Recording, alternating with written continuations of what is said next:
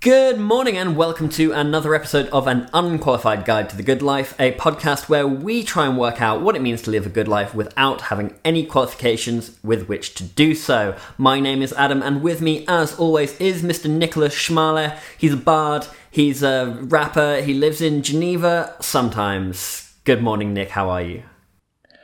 I am very well, thank you, Adam. I have had my first cup of coffee, so I'm in a good mood. I mean, it is admittedly in the afternoon, but, I feel like I'm off to a strong start. I think the morning is relative to how recently you got up. It has very little to do with the time of day. But I'm glad you've had your first cup of coffee. Did you enjoy it? I did. I quite like black coffee with very little sugar in it. Me too. Coffee is indeed the topic of today's episode. So I'm glad that you like it, and I hope that you also like talking about it a little bit more. Yeah. What is well, it how like are you, about Adam? it? Oh, how am I? Oh, I'm. You know how I feel. I've had so much coffee that it feels like what would happen if you gave a small puppy speed. That's not actually true. That is how I think of you. Yes. I've had one cup of coffee this morning and 2 cups of tea. Reckless. So I've got some caffeine in me, and I'm feeling fine about that. Fine. Lovely. I believe you wanted to start out by telling us a little bit something about caffeine, Nick. Yeah, well, actually, I just wanted to, in my usual way, create a smooth segue between last week's episode where we discussed sleep and this week's episode where we're talking about caffeine. And since we mentioned coffee and what it does to sleep and how it impacts your body generally, I thought it would be nice to start with this quote here, which says simply, it's anonymous, like most of these quotes are on the internet when they're not being attributed to Einstein. Sleep is a symptom of caffeine deprivation. And I think this is just a little reference to, the love that we as humans have for coffee. The coffee bean is one of the most globally traded commodities in the world. So, I believe you have some thoughts on tea as well. And you know a little bit about the history of that. I do know a bit about the history of tea. I very much like that quote about sleep and about caffeine. And, in a way, it's true. Because caffeine it'll get you there. It does what you need it to do until you need it to stop, in which case it might not go away. Tea. I wrote my... Nick, you, as I, did the International Baccalaureate when we were in high school. We did. Do you have fond memories of it? I have some memories of it. I, likewise, have some memories of it. And as part of the International Baccalaureate, you have to write a 4,000-word extended essay. You're given about a year and a half to do this, so it's not, it's not a huge ask, but it felt that way at the time. Did you use a year and a half to write it? I don't know, I used an amount of time to write it, but how long I took isn't important. What is important is that I wrote it about tea, and particularly the effect that the tea trade had on the British Empire. Because I liked the idea that something so seemingly innocuous could have an impact on something as non-innocuous as empire. Now, in preparation for today's episode, I did read that essay back, and let me tell you, Nick, don't read back your high school. It's not a good essay. It's barely got sentences in it. I don't know how I passed. Does this give you some comfort for your current essay writing? No, I mean, the current essays I'm writing are better essays than this, but that's a bit like saying that Mussolini was better than Hitler. Like, it's fairly low bar. I see. But let's not talk about my current essays right now. Or indeed Hitler. Or indeed Hitler. I think a pretty good tagline for this podcast would be "Do what Hitler didn't." Yeah. Well, we're now talking more about Hitler. Let's get back to the tea trade. Anyway, tea. So tea originated in China, and legend says that it was first drunk by the legendary emperor Shen Nung in around 2,700 years before the Common Era. Now, all tea comes from the leaves of the plant Chamomile sinensis. And if you drink anything that doesn't have that in it, but is called a tea, it's actually an infusion, and tea snobs will remind you of this. Now, I see. In China, then, as I believe now, green tea was favoured.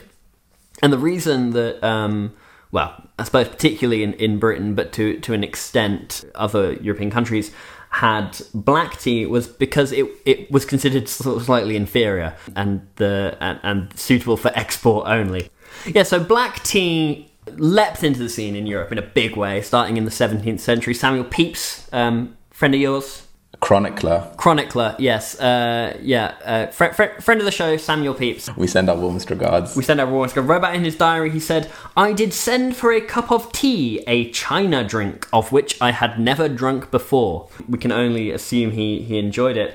And part of the reason it maintained its popularity was due to this thing called the East India Company. What do you know about the East India Company, Nicholas? But every time its name is mentioned, it should be accompanied by ominous music. Da, da, da. Yeah, basically.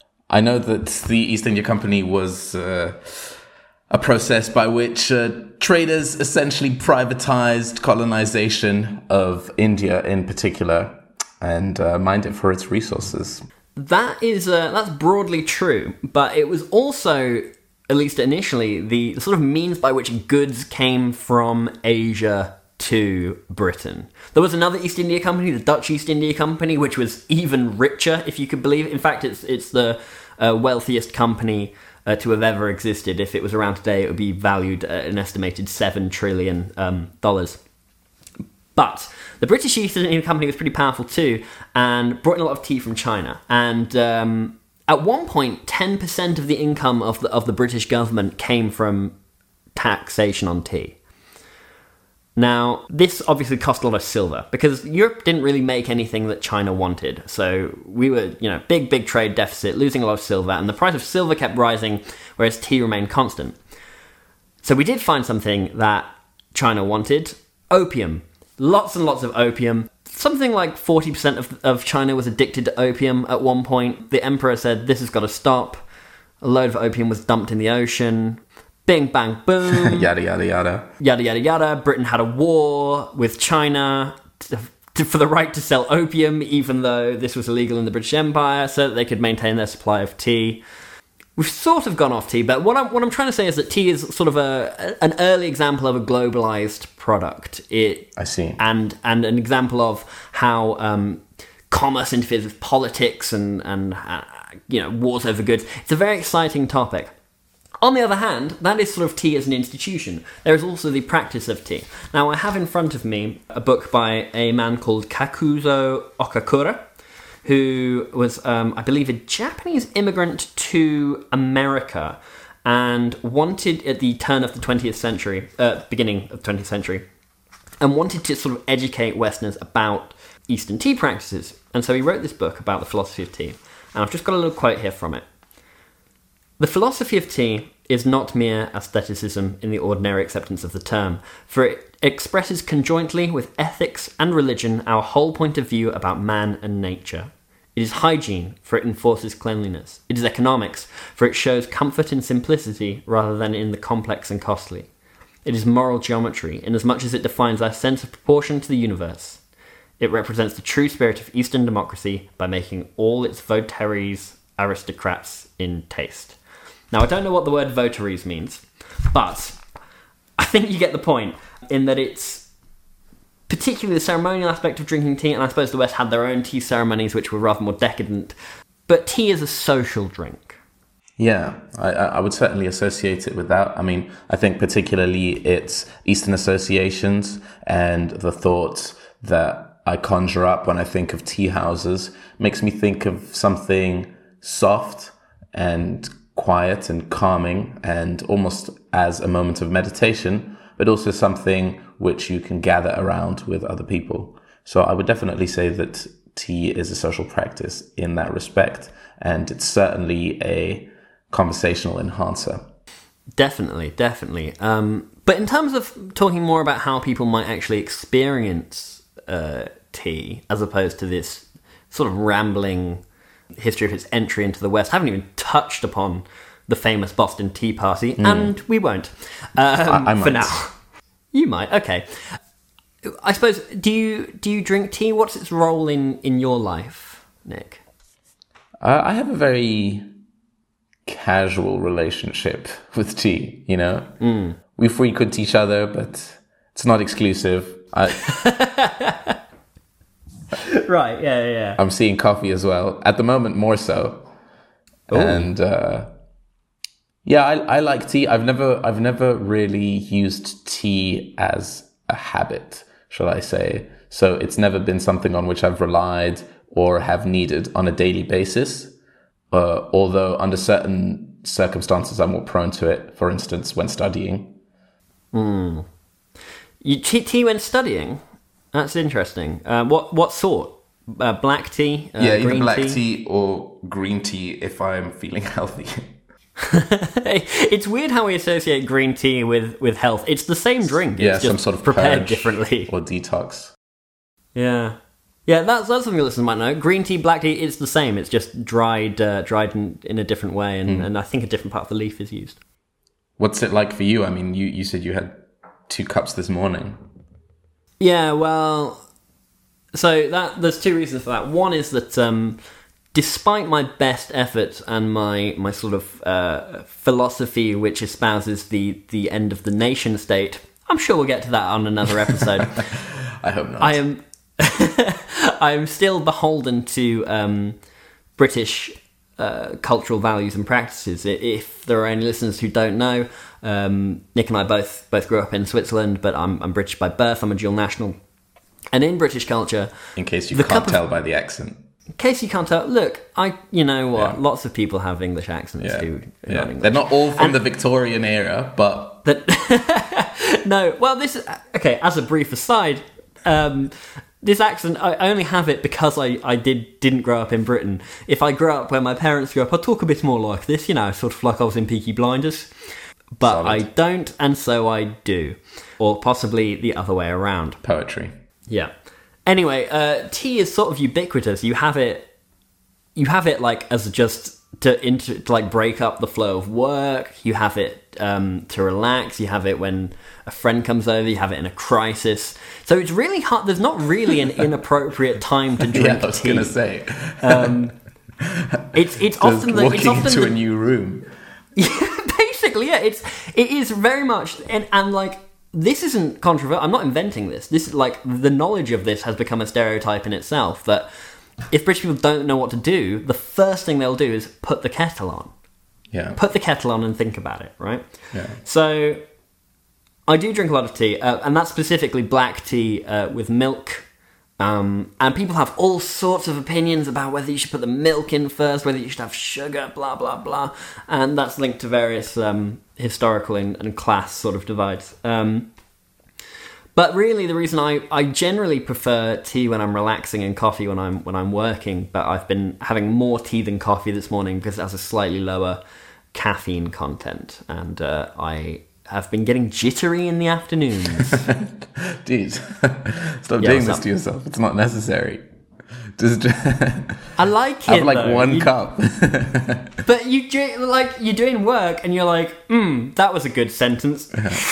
And then you want to just finish your. This is a fantastic pen. Let me make another cup of tea.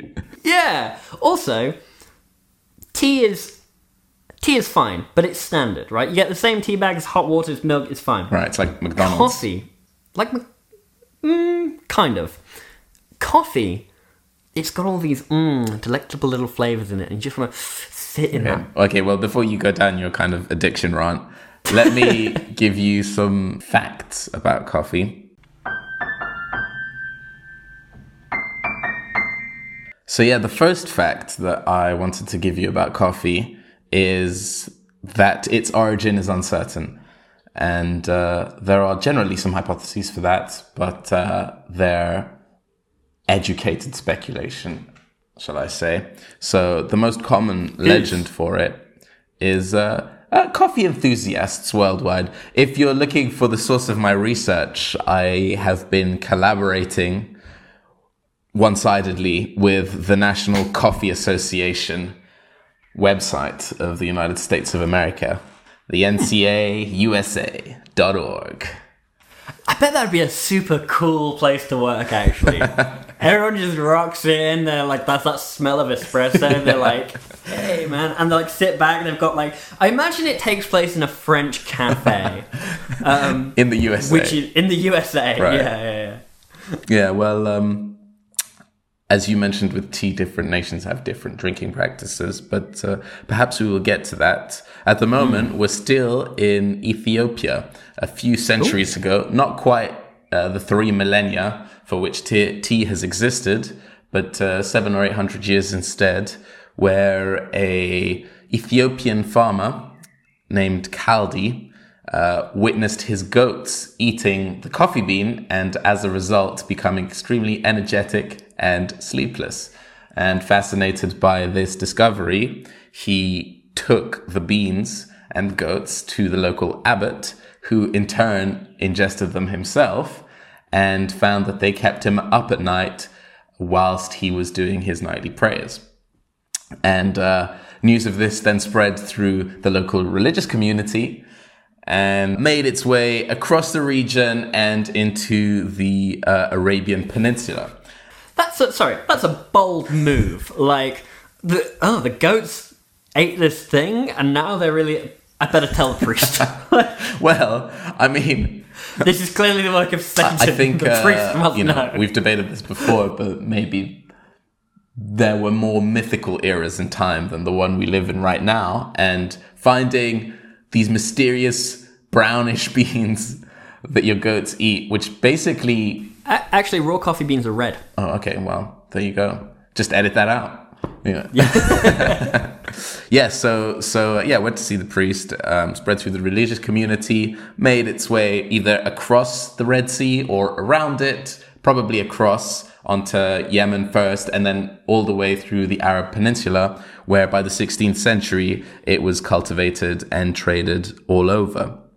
And it was enjoyed in private homes as well as in public coffee houses, which became really a thriving cultural practice. So, to quote the NCA USA, not only did the patrons drink coffee and engage in conversation at these said coffee houses, but they also listened to music, watched performers, played chess, and kept up to date with the news. Coffee houses quickly became such an important center for the exchange of information that they were often referred to as schools of the wise. That's very interesting. Much like a modern Starbucks, I think. Yeah, although there's something more simplistic and wholesome about the coffee houses of old. Perhaps. I don't know if you remember from your visit, Nick, but in Oxford, on Oxford High Street, there are 2 coffee shops directly opposite each other, both of which claim to be the oldest coffee shop in Europe. Yeah. And one claims to have opened in 1650 and the other claims to have opened in 1654. Mm. And I guess that settles the debate. 1650. End of conversation. Take the sign down. I like the one from 1654 because not only are they claiming that they're the oldest, they're calling the other ones liars because that's quite a move. Well, we will get to how they arrived in Europe. Mm. We're still in the Arabian Peninsula. In the Arabian Peninsula now. Okay. One thing which had been happening from the 13th, 14th, actually not the 13th, probably the 15th century onwards, was the yearly pilgrimage of the Muslims to Mecca, which was also a thriving coffee hotspot, and the fact that thousands of people flocked there from neighboring regions and then returned with this new knowledge of coffee allowed it to spread even further. And it eventually made its way to Europe, starting with the Mediterranean and primarily Italy, where naturally the dark beverage of the Orientals was viewed somewhat skeptically by some. And indeed, it was referred to as an invention of Satan, so much so that the clergy in Venice in 1615 tried to have it banned, but only on the Pope's intervention, who happened to be in the area, I guess, and decided in Vienna? No, Venice. Of Venice. Yeah. So yeah, Pope Clement VIII decided to try the coffee for himself and said it was so tasty that it was ridiculous to associate it with the devil, and made it perfectly legal. And But sorry, isn't the whole point of the devil that he offers material pleasures? Isn't that like his whole thing? maybe the Venetians were onto something, but I think they thought of it more as devilish through the eyes of their enemies in the holy wars. You know, right? And their beverage. But yeah, it eventually made its way to England, where coffee houses started in Oxford, which you may indeed have just been referring to, and they became an interesting source of alternative learning, particularly for students and academics. And they were referred to as penny universities because it cost a penny to get in, have a cup of joe, and this offered you access to conversation and news and the replenishment that coffee offers as a drink. And it was coffee shops. Sorry, go on. Coffee shops had a cover charge in those days. Yeah. So that's that. Hence the name penny universities. Ah, so that's before you've even bought the coffee. I believe so. Yes. Wow. Yeah. We should bring that back. Well, yeah, but one interesting thing about that is they actually became social equalizers in that sense, because a penny was a charge affordable to all. And so it allowed society to intermingle along classist lines that were unusual. Very interesting. Yeah, but anyway, so people started swapping the coffee house for the ale house in search of good conversation and, alternative education and information.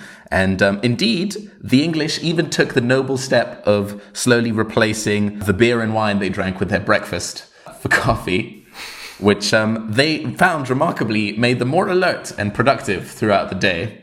Well, that's not quite as perhaps a remarkable a move as you might think. I actually read about this in a brilliant book called Sugar Changed the World, which is a sort of a globalist history of sugar, but of course also includes tea due to its role there.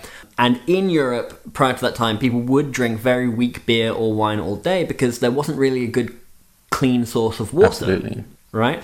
So you need the alcohol to kill the bacteria. But when you make coffee or tea, you boil the water. So it does that job as well. I don't know why they weren't doing that in the first place, but I'm sure it did make them more alert. Hot water is gross, though. You need some flavour, however bitter. True.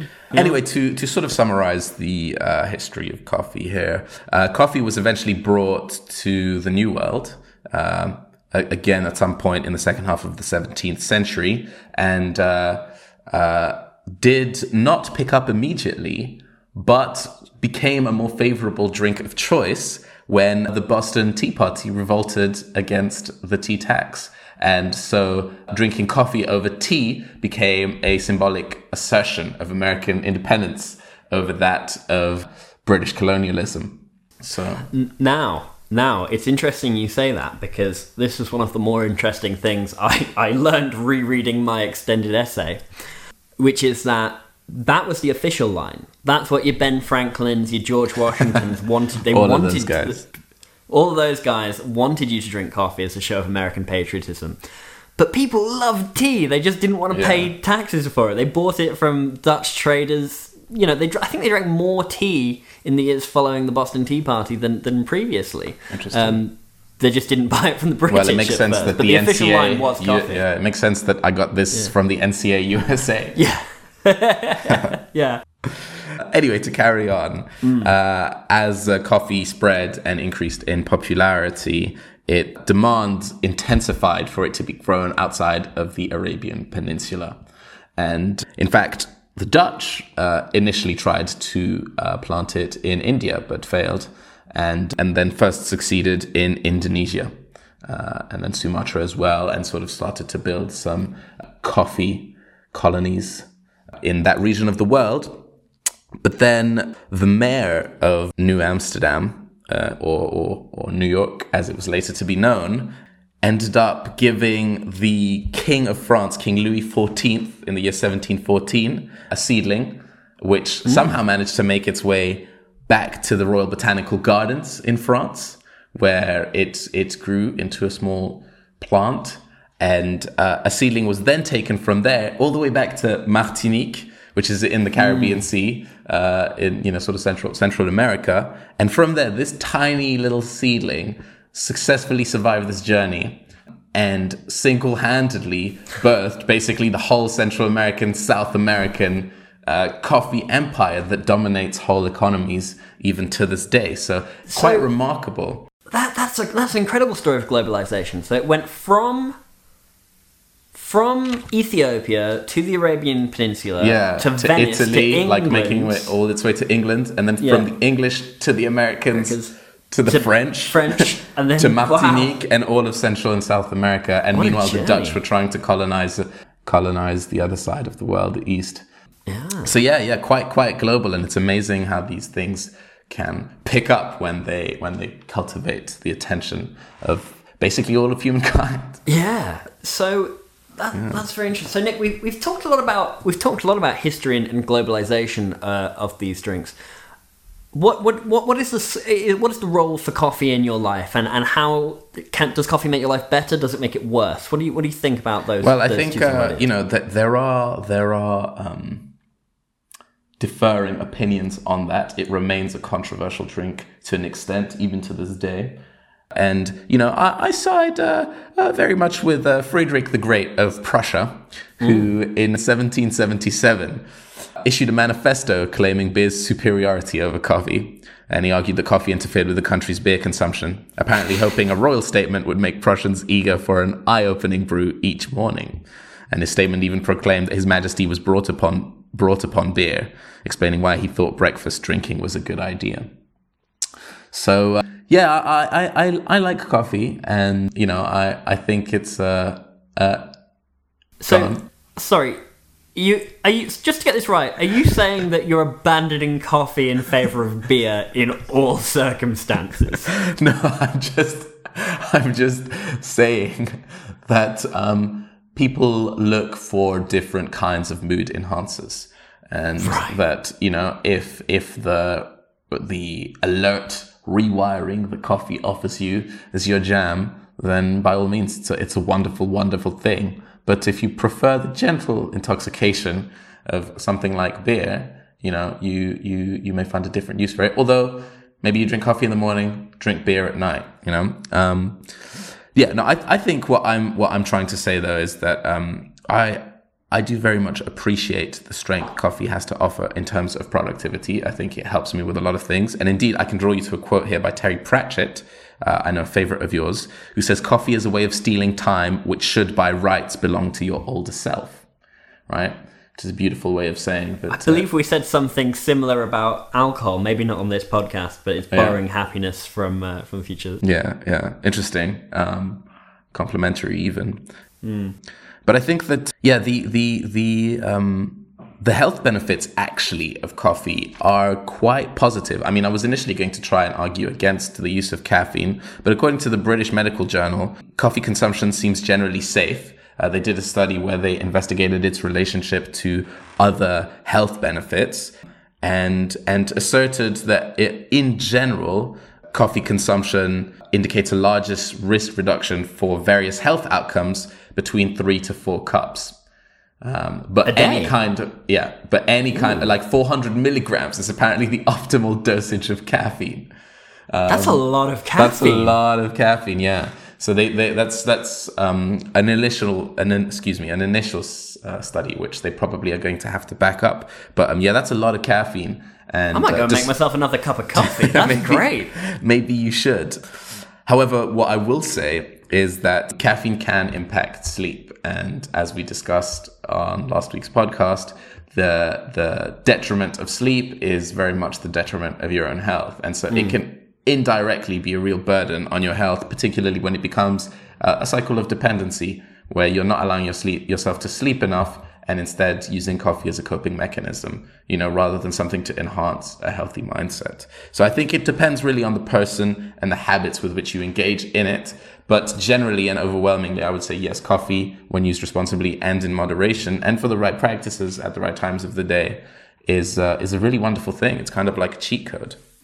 Yeah, and I think more than that, and I agree with the moderation and everything, but coffee is just one of life's great pleasures. Like, Especially if you're not just doing an instant coffee, if you're like taking the time to brew it properly and watching the colour fall in the glass, it's really a wonderful moment, taking some time out of your day to make this delicious sort of elixir and the tastes are subtle. I'm going to go down a reverie very fast, but I agree with you. I think the ship has sailed. So I think then we're both fascinated by the histories of coffee and tea, and we both have a great appreciation for the experience of consuming them, as well as the benefits which they offer us, however real or placebo. And we can therefore conclusively agree that they do form a crucial element of the good life. Yeah, definitely. Well, first conclusive result from an unqualified guide to the good life. Write this one down, folks. Drink coffee, drink tea. The only question I have to ask you, Adam, is if you had to pick one, which would it be? Ooh. I think it's got to be coffee. It's too useful. It's useful, and I tea I like, but I basically always have the same cup. There is a wide variety of tea that I could get more into, and I haven't. But coffee is, it's a broad spectrum. You've got that voice on now. Every time you talk about coffee, you slip into a different voice. I'm actually a little bit worried. Listen, I have my podcaster persona, and I have my cool coffee enthusiast persona. And the less we hear from that persona, the better. Would you like to see us off to the finish line with a little palate cleanser? I would love to have a little palate cleanser and get just a taste of coffee out of my mouth. Okay. Let's move beyond that. Shall I start? Please.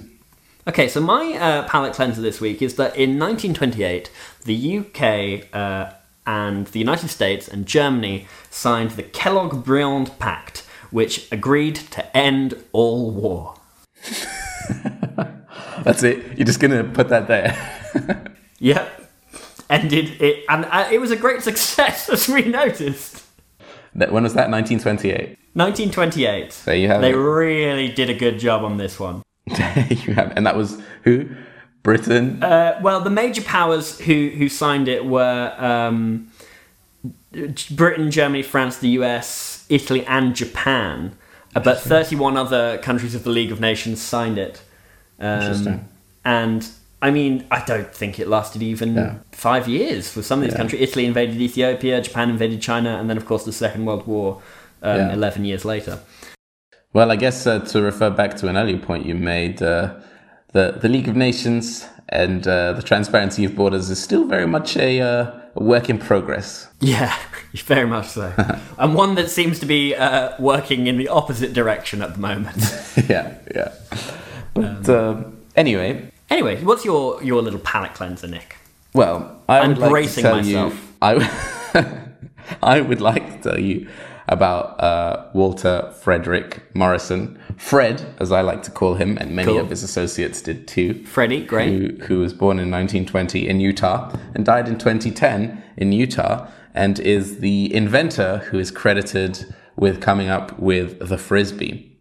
Oh, what a guy! Which he initially developed by just throwing like cake lids around with his girlfriend back and forth, and sort of just being bored, trying to throw things at each other to pass the time, catch them, throw them back, and then he noticed that a particular shape led to a particular style of flying, and he was able to further build on this when he was an American war pilot in Italy in World War II, and he was even shot down and held prisoner for 48 days, which gave him time to ruminate on his invention, amongst other things. And the Frisbee suffered a very interesting evolution. And the only thing I want to tell you is the names that the Frisbee had before it was ultimately called a Frisbee. So excited. So initially it was called the Whirlaway, right? Okay. After that it was called the Flying Saucer. Nice. Yeah. And then the next one before the Frisbee, which is personally my favorite, is the Pluto Platter, which is funner to say every time you say it. It should have remained a Pluto Platter. It should have been Pluto Platter. So what you're saying is Ultimate Frisbee is the coolest sport. Well, so this is actually the fun fact now. Okay. Is that apparently When he died, he was cremated and his ashes were turned into a frisbee. Oh, that's so sick. So his legacy lives on. Apparently he's flying around some park. Well, maybe not a park, a backyard. He's probably on the mantelpiece. You wouldn't let your dog chase that frisbee, would you? Rover, No, give back Grandad. I don't think it's a functional one, but what a legacy. What a legacy. Nick, did you know I was the frisbee team captain when I was in high school? Of course you were, Adam. Of course you were. Nick, that's wonderful, and I'm for once very, very happy with that palate cleanser. I feel cleansed. I'm off to have another cup of coffee. Thank you so much for podding with me today. Thank you very much. I will see you when we speak next, or indeed before that. Yes. Goodbye.